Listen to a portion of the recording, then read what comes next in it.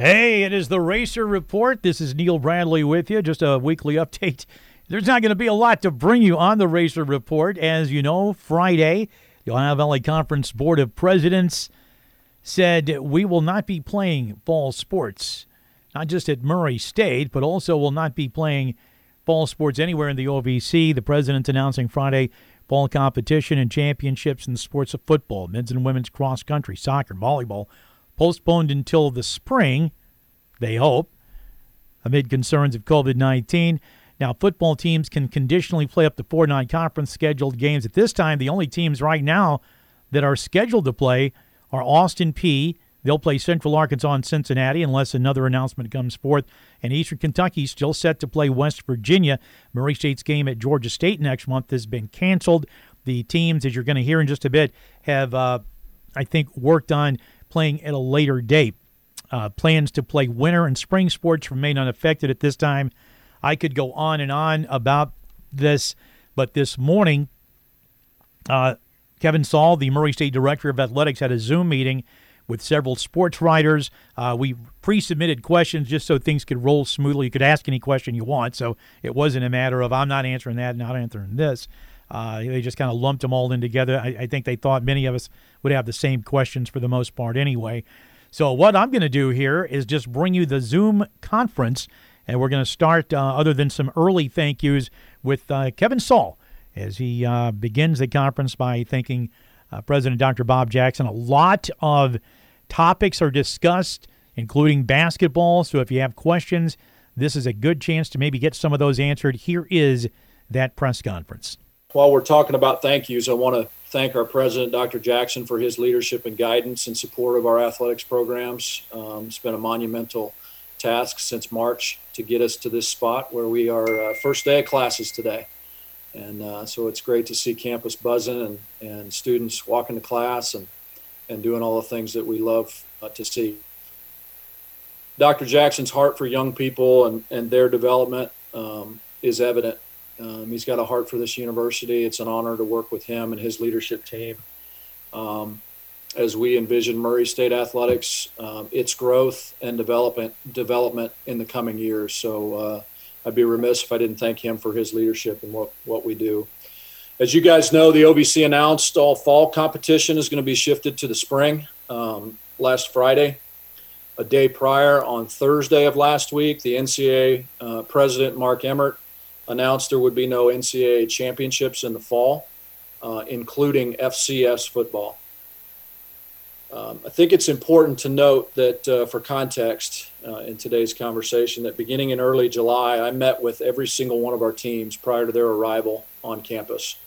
I met with each football position group prior to their arrival on campus.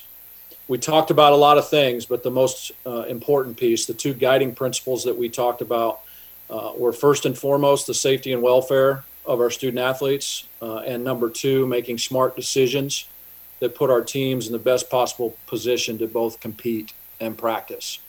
And those have been our guiding principles really since March.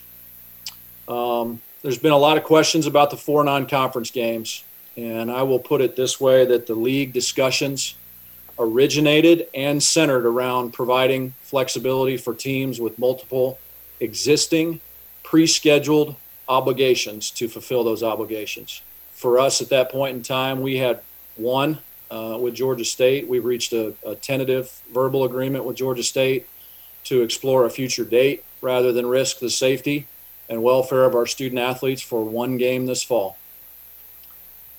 Depending on the model that's adopted this spring, there may be an opportunity for us to schedule a non-conference contest.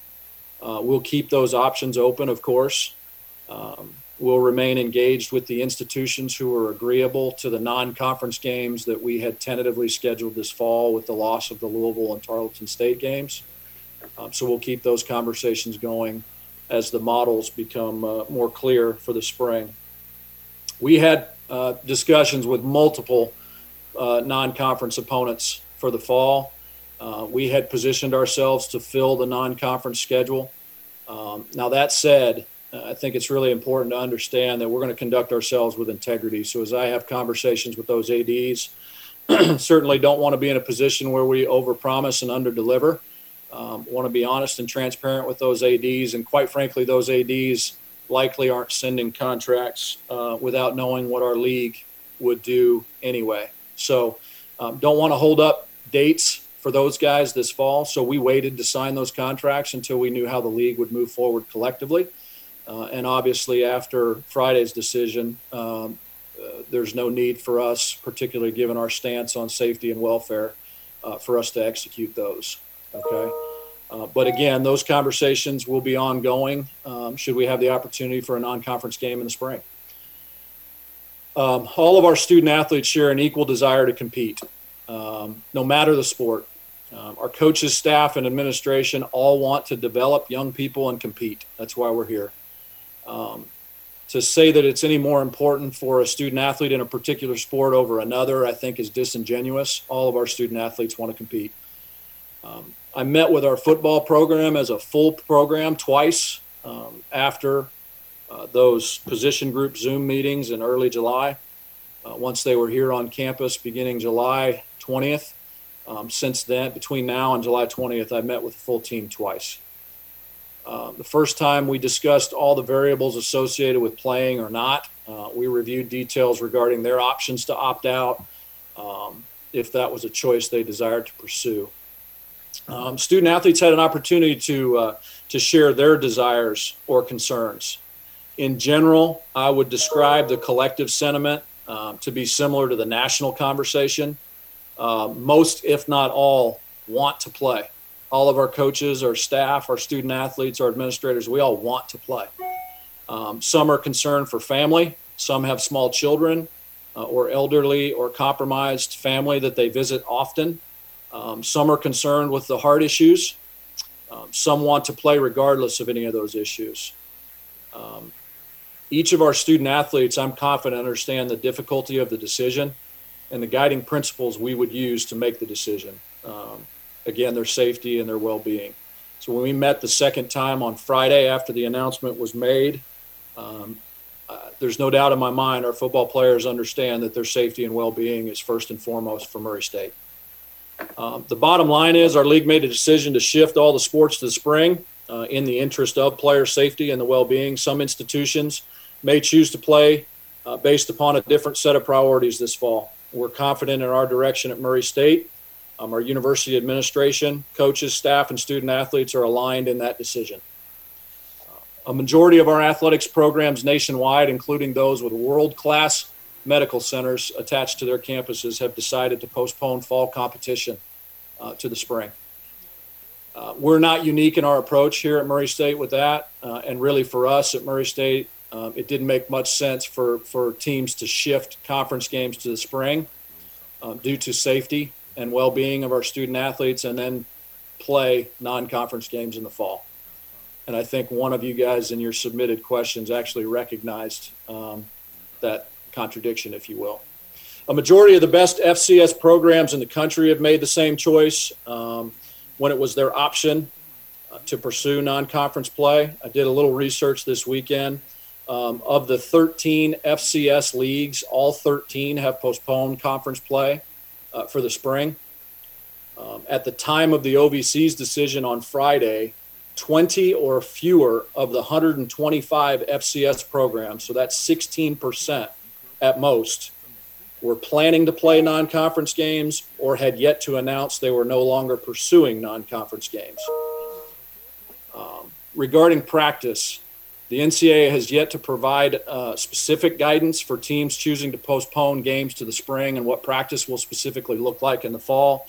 We're working in close coordination with the OVC office to establish those guidelines, and we'll take a conservative approach until we get some national guidance, we think, the middle of this week. We'll use the fall, much like a traditional spring, as an opportunity to get stronger, faster, more technically sound. Keep in mind, guys, our football program and the new staff have had less than 10 practices in pads since January. So this fall will be critical in our team's development. Several questions regarding the finances associated with recent developments.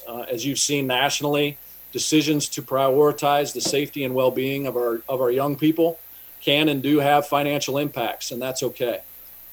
It's the right thing to do, regardless of that. Our department's budget is built upon planned revenues and planned expenses. In short, both revenues and expenses are impacted by this decision. We'll work collectively as a department to tighten our belt, as many departments will do nationwide, on the expense side, and then maximize revenue in order to provide a quality experience for our young people. I'm incredibly proud of our student athletes, coaches, and staff. They've gone through a lot in the last five and a half months, particularly the student athletes that started voluntary workouts in early June. Very conservative in our approach to that.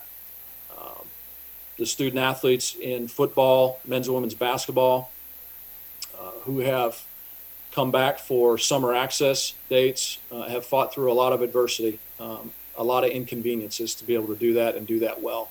I'm very proud of the way that they've managed their business, our coaches and our student athletes and our staff, and it's reflective in how successful our time was together in terms of practicing this summer. So I know we're headed in the right direction.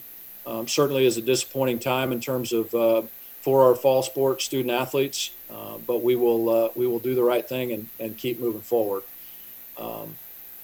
David, you've got a list of some other questions maybe we can kind of walk through conversationally, and of course, guys, if you've got other questions, feel free to chat. You can type in the chat to Dave, and we'll make sure we get to those. That sounds good, Kevin.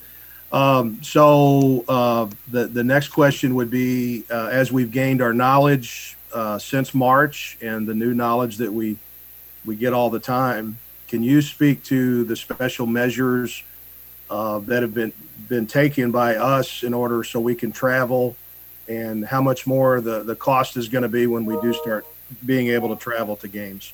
Yeah, no, that's a great question. As all know, the guidance changes daily and sometimes hourly.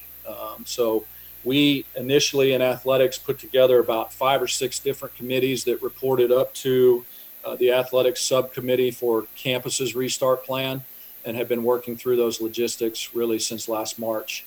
I think it's important for the group to understand that the NCAA has testing protocols for programs and sports, whether they're in season or out. So every sport program of the 90 sports that are sponsored throughout the country, every sport is assigned a high, medium, or low risk designation. And then within that specific sport, testing requirements vary whether you're in season or out of season. And so it really starts with that. You get into the weekly testing protocols that are part of in-season sports, particularly in the fall, the recommendations for daily screening. And so we've been operating daily screening since early June to get into either the CFSB Center or Stewart Stadium, going through those protocols. Our travel plans involve everything that you would possibly imagine: distancing on the bus, how we manage team meals differently than going in a mass group to a restaurant, decisions on roommates. Really, a lot of those discussions get very granular and in the weeds, requiring that we have a sport administrator or a medical professional on each trip to administer the screening protocols. Each team, as you travel and go to another OVC institution, would be required to certify that all the student athletes that show up in uniform have passed the NCAA mandated testing protocols and went through that particular day's screening process.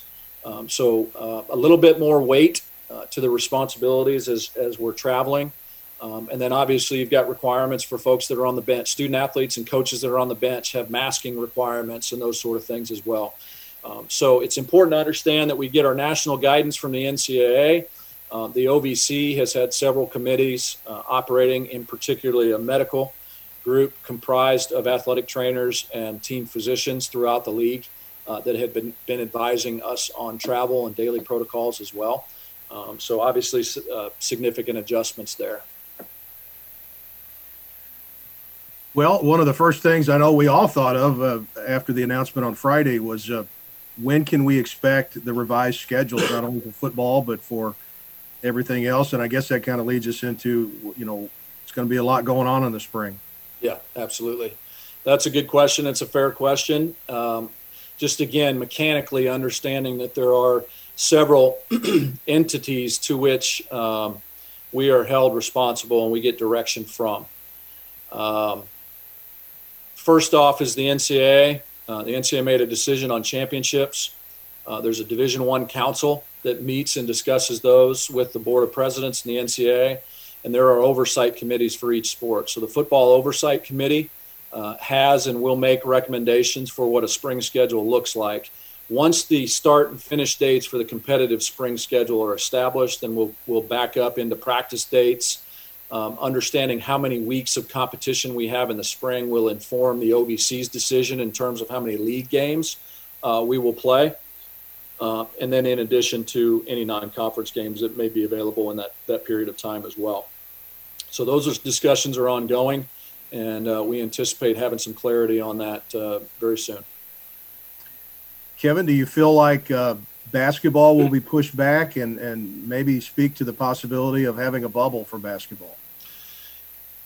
Yeah, so I think at this point it would be speculation for me to comment on the timing of basketball season starting. I will tell you, if you caught it last week, the Pac-12, when they made their announcement, they were postponing all sports, canceling all sports through the end of the year, which is a statement on basketball, particularly in that league.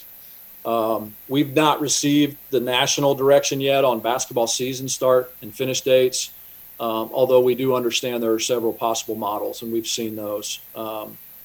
Given the NCAA's recent decision on fall championships and the fact that the first week of fall championships coincides with the start of basketball season, at this time, it's reasonable to assume that it may impact basketball season.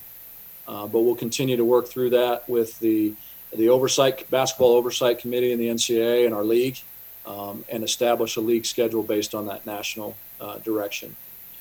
We have communicated several possibilities with our season ticket holders so that they understand what it could potentially look like. We'll make sure we're transparent with that communication as well.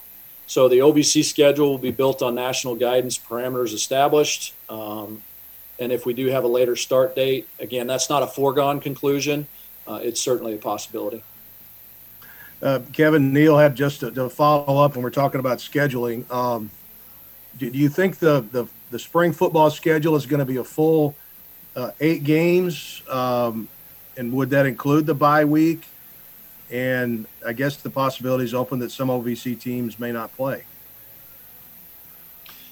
Yeah, it's a good question. I anticipate there could be an option for us to play a full conference schedule in the spring. That there may not be an option for that. As soon as we get our national guidance, Neil, on start date, first date of competition, then we can back up when camp would start. And then understanding from the NCAA, as I mentioned earlier, that the FCS championship has been postponed to the spring as well. So there will be a date that will be required to provide an automatic qualifier if one is accepted into the FCS playoffs, and then we'll manage our dates from there. And I think you just asked the other follow-up there from Adam was the fact that when the FCS playoffs was pushed, it was not going to be held this fall. That absolutely had an effect on everything else. I think it certainly has an effect nationally. When that announcement was made on Thursday, I think we saw between the start of the day on Thursday and the end of the day on Friday, I think we had 4 or 5 leagues that made the decision to go ahead and push to the spring based on the championship decision. Okay, and I kind of had just so everybody knows, I kind of had the questions divided up into football, basketball, medical, and general.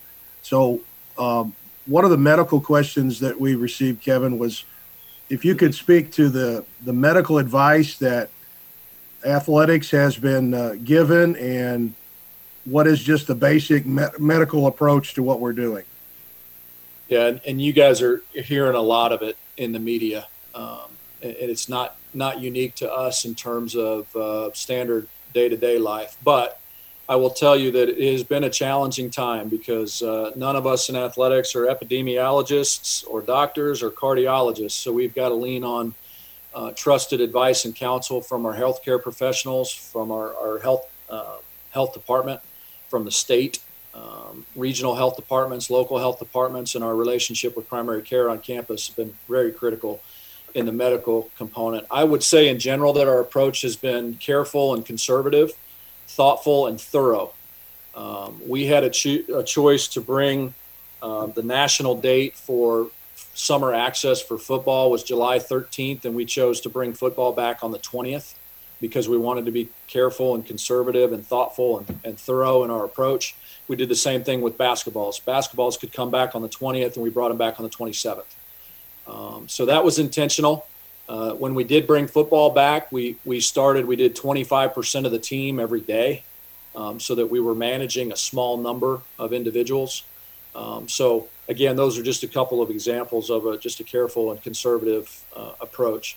We pushed the non-football fall sports, so volleyball, women's soccer, cross country. We pushed those report dates back to the day of student move-in, which was August 10th, when we could have brought them in earlier as well. Now, at that point in time, we knew that those seasons were pushed to start no earlier than September 17th. So there really wasn't, from a health and safety standpoint and preparation for the season, was no need to bring those guys back any earlier than August 10th. So again, another example of that careful approach.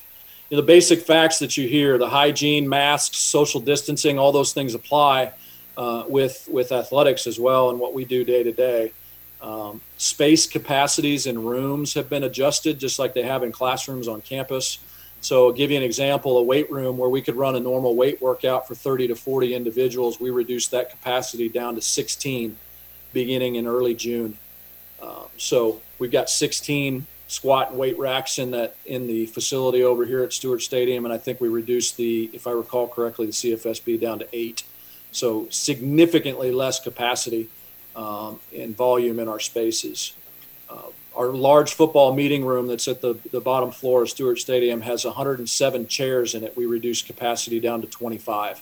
So we could maintain 6 foot of distancing within those meeting spaces. We got creative with some other meeting spaces so that we could maintain that distancing, but those are examples of what we've done from a medical standpoint. We've been very thorough and aggressive in our testing protocols and frequency. We have screened every day, every morning. That's been our staff and our athletics trainers screening every morning since early June to make sure that we're catching any high temperatures or symptom checks with folks coming into the facilities. We've managed quarantine and isolation protocols per the Racer Restart Plan on campus, and our housing folks have been phenomenal in efforting that.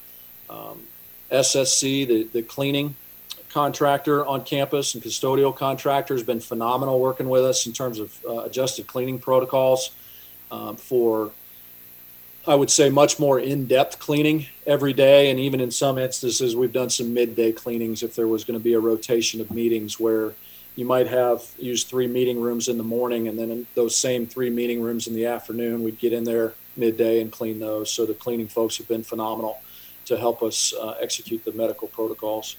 And then, from a medical standpoint, I think there was a question about practices versus scrimmages in the fall. Fall will be kept primarily to practice and technical skill and drill development. Obviously, we'll do some walkthroughs and those sort of pieces, but as much as possible, we'll maintain the social distancing and all the medical protocols that we have since June. Kevin, that kind of leads us into the next question. If student athletes graduate after the fall semester, but their season has been moved to the spring, do they still retain their eligibility for what's going to be a spring season? Yeah, the eligibility conversation is an interesting one, and we have gotten some guidance on that nationally where individuals that want to opt out this year or individuals that may not have the ability to compete wherever we land with their particular sport would have an initial year of eligibility granted, so should they so choose. I'll give you an example. In the spring, we had, we called them super seniors, those seniors that would normally have finished up their 4th year and graduated or gone on. I would say more than half chose to go on with their plans for professional school or entering the workforce or what have you. And slightly less than half we were able to take care of in terms of that additional season of eligibility, and we will effort to do the same in the fall sports should that become a need. But like I said, we're anticipating being able to compete in the spring. One general question we had, Kevin, was just how the OVC athletic directors work together. And I know you all meet regularly anyway, but since March, it's been off the charts. Yeah, we've been 2 or 3 times a week. And I will say, just in general, and I mentioned it in my letter on Friday that we posted to the website and on social media, that I am truly honored to serve with a passionate group of OVC directors of athletics who place the safety and well-being of their student athletes first and foremost. That piece has been very good.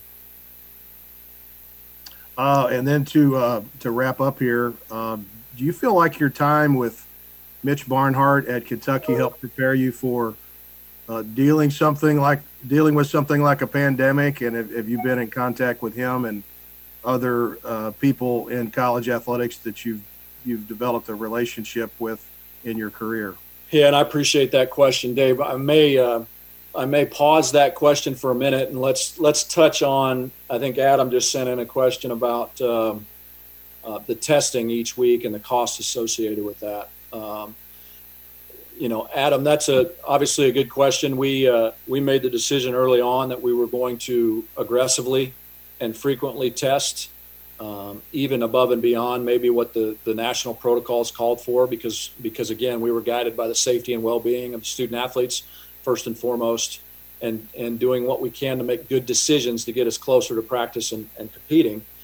So for us, certainly the cost is a variable, but similar to the issues that we talked about, the finances of the decision for Murray State to postpone non-conference to the spring if it's available. The same holds true with the cost of testing. And if your guiding principle is the safety of the student athletes and their well-being, then obviously we're willing to do that. It does come at a significant cost. We've had some great partners with that and certainly are appreciative of that. But we've tested in accordance with the national, state, regional, and local guidance.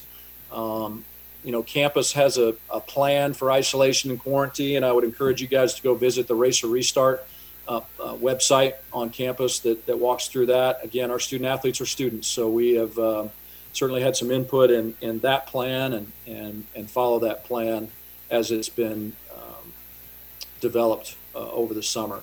The health department is notified with any positive, whether it's a student or a student athlete. And the testing and administration of results is conducted in coordination with primary care on campus, which is the university's healthcare provider. So it's all under the same umbrella. But I hope that answers your question, Adam. Mitch, in regards to the conversation about Mitch and experience at different spots, Dave, I'm not sure anybody's fully equipped or prepared to navigate a pandemic. But we've certainly drawn our experiences and conversations with athletics directors throughout the country. I've had a blessed career to be able to work with 6 or 7 sitting ADs at Power 5 conferences and have regular conversations with those guys to help guide our decision-making and understanding of what it looks like at a national level. Obviously, Mitch and Connie, I've talked about it before. They have and continue to be mentors and strong influence in my family's life, and certainly lean on that relationship as well. I can recall numerous times in our time in Lexington or Kansas City or Manhattan where our staff has been met with significant challenges. But in specifics to your question, Dave, the Mitch's leadership obviously is imprinted on me, the ability to manage difficult scenarios. I'm not sure we trained on the pandemic, or I may have missed that lesson one particular day, but it's certainly been a relationship that I value.